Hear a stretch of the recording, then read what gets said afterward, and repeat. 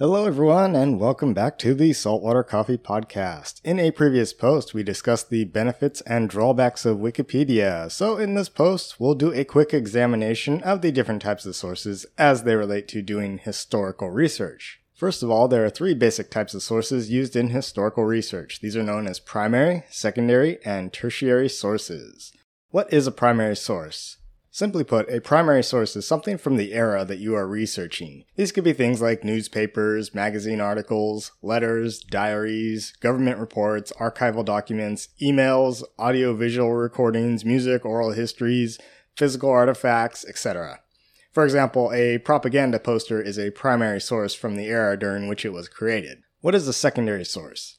Secondary sources report on, analyze, summarize, and otherwise distills information from primary sources. For example, Thomas Jefferson's autobiography is a primary source because it is a first-hand account of his life.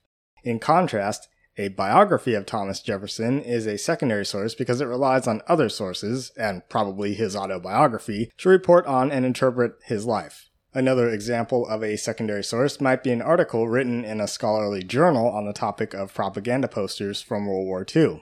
This brings us to published versus unpublished primary sources. Published primary sources are books or periodicals that were widely distributed during that time period.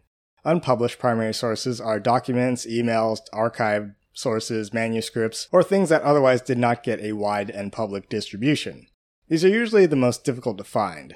An example of a published primary source would be a newspaper article from July of 1900, while a personal letter written at the same time would be an unpublished primary source. One thing to note is that the line between primary and secondary source materials is not a hard and fast rule. Say, for example, that I'm doing a study on 19th century textbooks and education, and I find a history textbook from that era.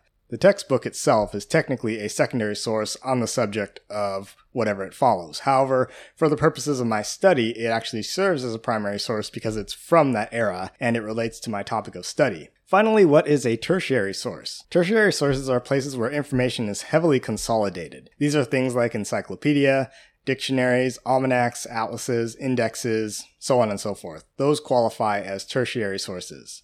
Examples of tertiary sources would be, well, we previously mentioned one, Wikipedia, a National Geographic Atlas, or, for example, the Guinness Book of World Records. Some secondary sources can also be considered tertiary sources. Tertiary sources are generally not used in academic research unless they can also be used as secondary sources.